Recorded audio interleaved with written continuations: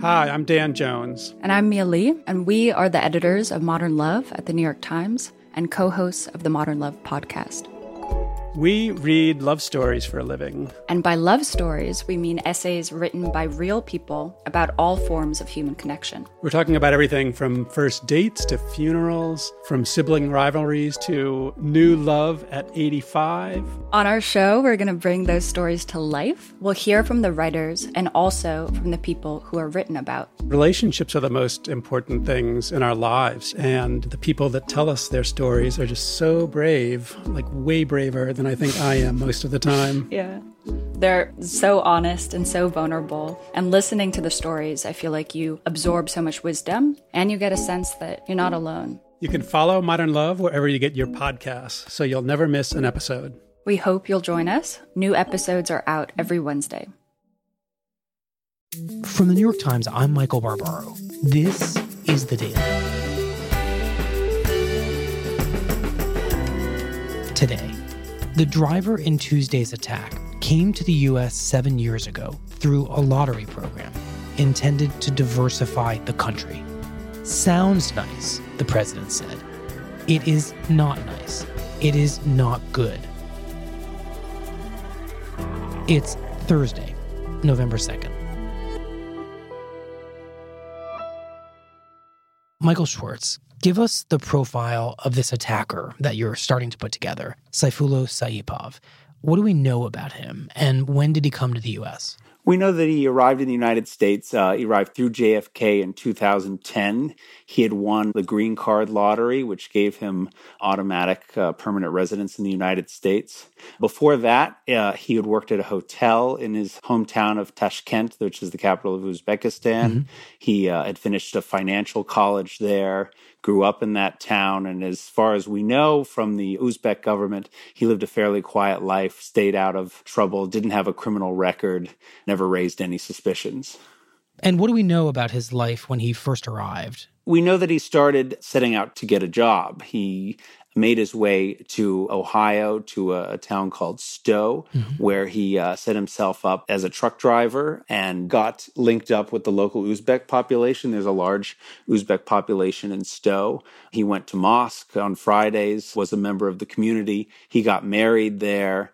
You know, somebody described him as an average guy. He didn't stand out in many ways, other than the fact that he seems to have had quite a quick temper, which everybody described. He was very argumentative at gatherings at the mosque. You know, people describe the mosque environment as a place where people debated politics all the time, but it was always civil. Not with him. He would get frustrated. He would get angry. And people knew kind of not to cross his temper. Michael, you mentioned a large population of Uzbeks in this part of Ohio. What do we need to know about that community in the U.S.? I don't know a whole lot about that community in the United States. Uzbekistan is a pretty repressive former Soviet country. It is also incredibly poor, probably one of the most oppressive and most closed former Soviet countries. And like many other countries that are oppressive, where there are limited jobs, you know, people leave and look for greener pastures. And that's the same, I think, with the Uzbek community in the United States. They come here, look for jobs. There are very many who drive trucks. That seems to be a profession that has become popular among this population. And is Uzbekistan a Muslim majority country? Yes, it is a Muslim majority country. The government is very, very attentive to how people are practicing their religion. They're very, very attentive to any signs of possible extremism in the country. And they move very quickly and aggressively to stamp that out. This has also led people who would chafe under that kind of environment to leave the country.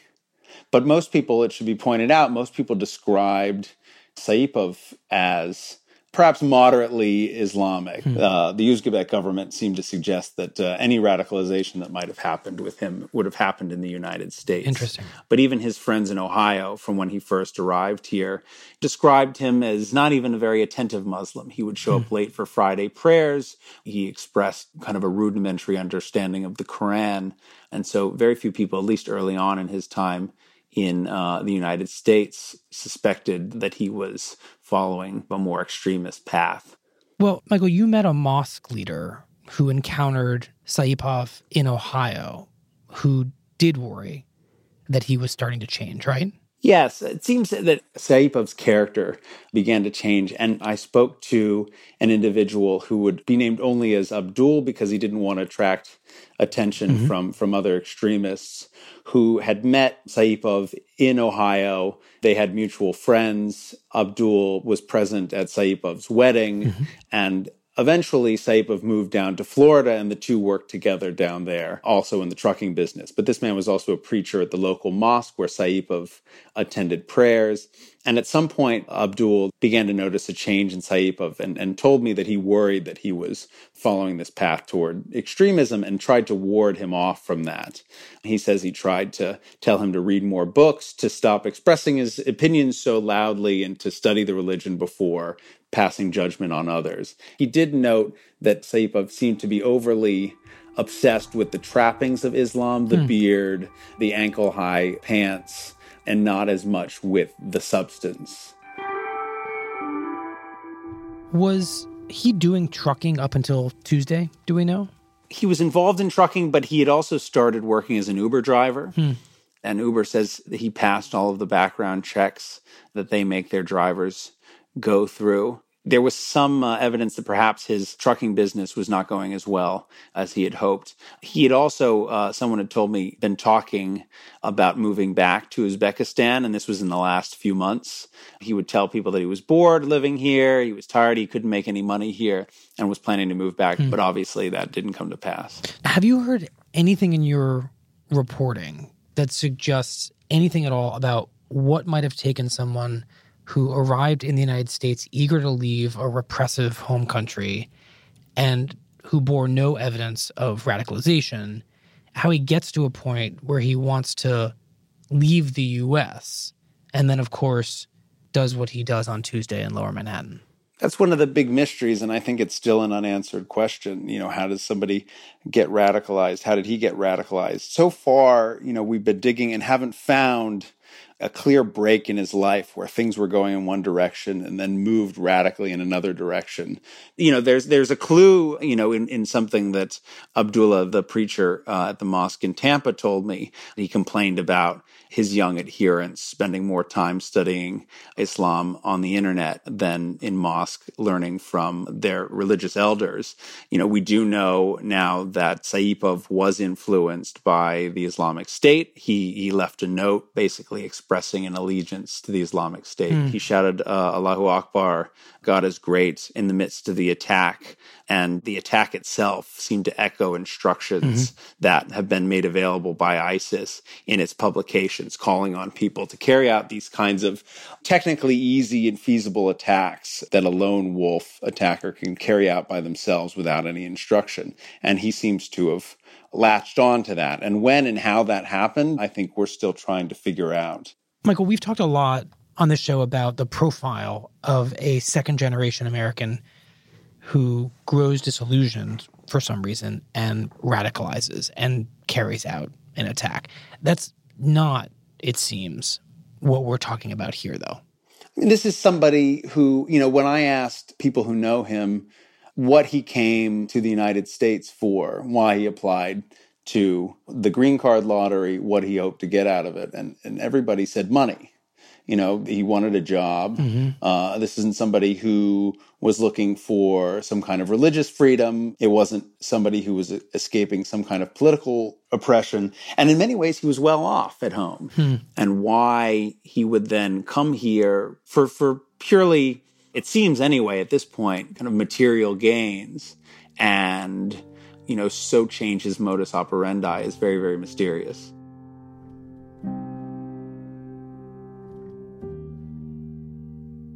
Michael Schwartz, thank you very much. Appreciate it. Thank you.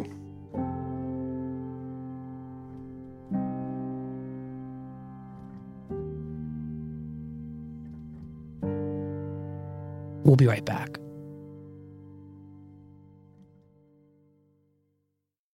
When times became uncertain, Womply pivoted their technology platform and committed to help small businesses and self-employed workers get approved for their PPP loan. In just a few months, Womply has helped 1 million businesses across America to secure much-needed funding so they can continue to stay open and serve their communities. Womply helps small businesses thrive. Visit womply.com to learn more. Peter Baker, we've learned that Saipov, the driver in the Lower Manhattan terror attack, came to the United States through a kind of lottery system for green cards. What is that system? Well, it's called the Diversity Lottery Program, and it was installed as part of a legislation passed in 1990 by bipartisan majorities in both houses of Congress and signed into law by President George Bush. I am honored and pleased to sign into law the Immigration Act of 1990. And it set up 50,000 visas set aside for countries that are underrepresented. It sounds genuinely like winning a lottery. You apply and your odds seem incredibly low given that number, 50,000. But if you're chosen, you suddenly have a life in the United States. That's right. In fact, about 14 million people, I think, applied last Wow. year. So think about that, 50,000 out of 14 million. Now, only about 5% of the people who get green cards every year come in through this program. But we have about 1 million people come into the country legally on green cards each year. So it's only a small part of it. But this has been a subject of controversy for some time because, it seems to be random as opposed to targeted. It seems to be about whoever happens to be picked out of a drawer, out of a drawing hat or something like that. It's not quite like that, but that's sort of the impression that people get. And because of that, you have people like the president say, I want a merit-based system. And now our system has a variety of different immigration programs. Some of them are based on job skills, education, things you might bring of value to the country. Some of them are based on family connections. The question for the debate is, what balance do you want to have, if any, between these two ideals? The ideal of, welcoming people who will support the economic and cultural system that we have here, and those who are welcome because they fit the sort of Statue of Liberty model of you're tired, you're poor, you're wretched. Right. I'm struck that this program started before we were thinking about terrorism the way we think about it now. At the time, perhaps, the idea of randomness seemed appealing and important and maybe kind of beautiful, whereas now it could seem menacing. Well, at the time, the motive, as I understand it, was really to make sure we weren't just taking people from Ireland. I mean, we had Senator Ted Kennedy in the legislation in 1990 managed to put in a quota specifically just for Irish immigrants. And it seemed like to a lot of people, wait a second, how come they're the only ones who are going to get in? We better do something else to make sure we get others. It's wrong that countries like Poland or Nigeria can't get almost any immigrants into this country. And the diversity interests that we've incorporated are really very beneficial. That's why they called it a diversity visa program, so that it was diverse, not just the Irish. And it was bipartisan. We had good bipartisan cooperation.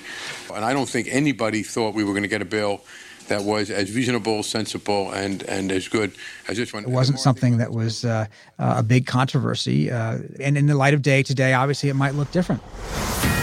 And we start with a Fox News alert on the deadly terror attack in Lower Manhattan. The Diversity Visa Lottery Program allowed the suspect to enter the United States. Diversity Lottery. Oh. How has President Trump talked about this program, and was he talking about it that way prior to Tuesday? Yeah, I mean, he has mentioned it before, but it's in the context of a larger piece of legislation that's been proposed and that he has embraced called the RAISE Act. Broadly, his message is merit-based system, not who you happen to be related to, not luck. And so from his point of view, the very word lottery is what seems anathema to him. I'm going to ask Congress to immediately initiate work to get rid of this program. He also pointed out, he was asked, or he actually wasn't asked, he just sort of volunteered that, obviously the title diversity sounds good. He says it's not good. It's not good. It hasn't been good. We've been against it. He was trying to make the point that political correctness, in his view, has overtaken, a rationalized basis for who we let into the country. So he would get rid of both the lottery system, which is a very small fraction of people brought into the U.S., but also the more significant immigration system here, which prioritizes family over merit. Yes, he called it chain migration, and the idea is I get in and then I bring my brother in and he brings in his family and they bring in their cousins and so forth and so on. And he said that this man that came in, this fellow arrested in New York yesterday, had brought in 23 people, or at least tried to bring in 23 people since he got here. And that's not acceptable. So we want to get rid of chain migration. We don't know that to be the case because, in fact, under this diversity lottery, you would not normally be entitled to bring in anybody other than your spouse and kids. So that seems unlikely that he was actually able to do that. Broadly, though, there are immigrants who have naturalized, become U.S. citizens, and do have the ability, because they are citizens at that point, to reach out and sponsor others to come here through the immigration system. That's the part of the system he would largely get rid of or at least reduce. Okay, so how do you make sense of the president saying do away with this lottery system in relation to the travel ban and maybe even the wall in Mexico? Is President Trump trying to plug all the various holes in our immigration system that bring people into this country that he sees as unwanted and a threat? Yeah, that's right. You have to put this all together. Build that wall. Build that wall. There's the wall on the Mexican border. Build that wall. There is the travel ban on certain select countries. I'm establishing new vetting measures to keep radical Islamic terrorists out of the United States of America. We don't want them here. There is cutting the number of refugees that come into this country down to 45,000. It's the third try at the travel ban. This calls for indefinitely banning travel for most people from Iran, Libya, Syria, Yemen, Somalia, Chad, and North Korea. Iraqis will also face increased security. There is this RAISE Act. The RAISE Act, R-A-I-S-E. That would cut legal immigration in half. The RAISE Act will reduce poverty, increase wages, and save taxpayers billions and billions of dollars. It will do this by changing the way the United States issues green cards to nationals from other countries. And there is this talk today about, this diversity lottery program being eliminated. I am today starting the process of terminating the diversity lottery program. In all these ways, he's trying to basically raise the walls, figuratively and literally, to this country, both legal and illegal. And that's both on the basis of national security, so as he put it today, but also on the economic basis, the idea that people coming into this country are taking jobs. Now, opponents, his critics, would say it's the opposite, that in fact immigrants are good for the economy, that they take jobs that otherwise wouldn't be filled, and without immigration, it's going to be hard to grow the economy as fast as the president wants to. Peter, thank you very much. Thank you. It's great talking. Here's what else you need to know today. On Wednesday, the FBI filed federal charges against Sayfullo Saipov.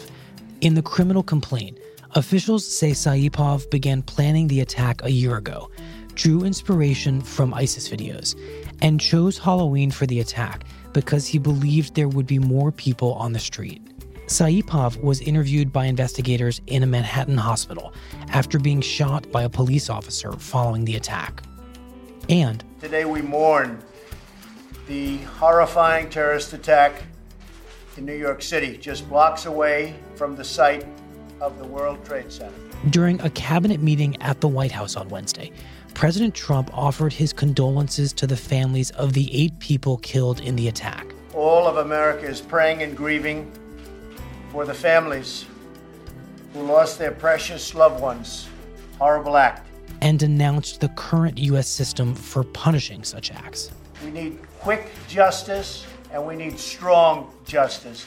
Much quicker and much stronger than we have right now.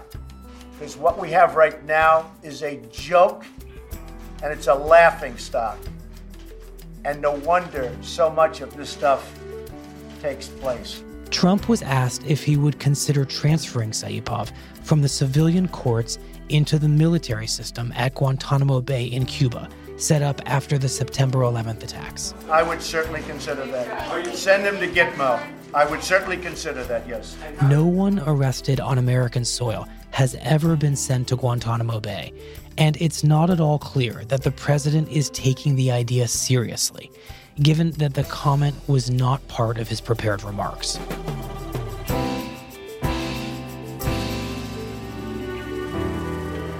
That's it for The Daily. I'm Michael Barbaro. See you tomorrow.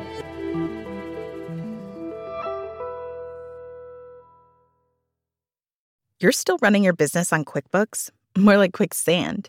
The bigger your company grows, the faster you sync with outdated software. NetSuite by Oracle is the scalable solution to run all key back office operations, no matter how big your company grows. 93% of surveyed organizations increase visibility and control since making the switch from QuickBooks to NetSuite. Right now, NetSuite is offering a one-of-a-kind financing program. Head to netsuite.com/daily. That's special financing at netsuite.com/daily. netsuite.com/daily.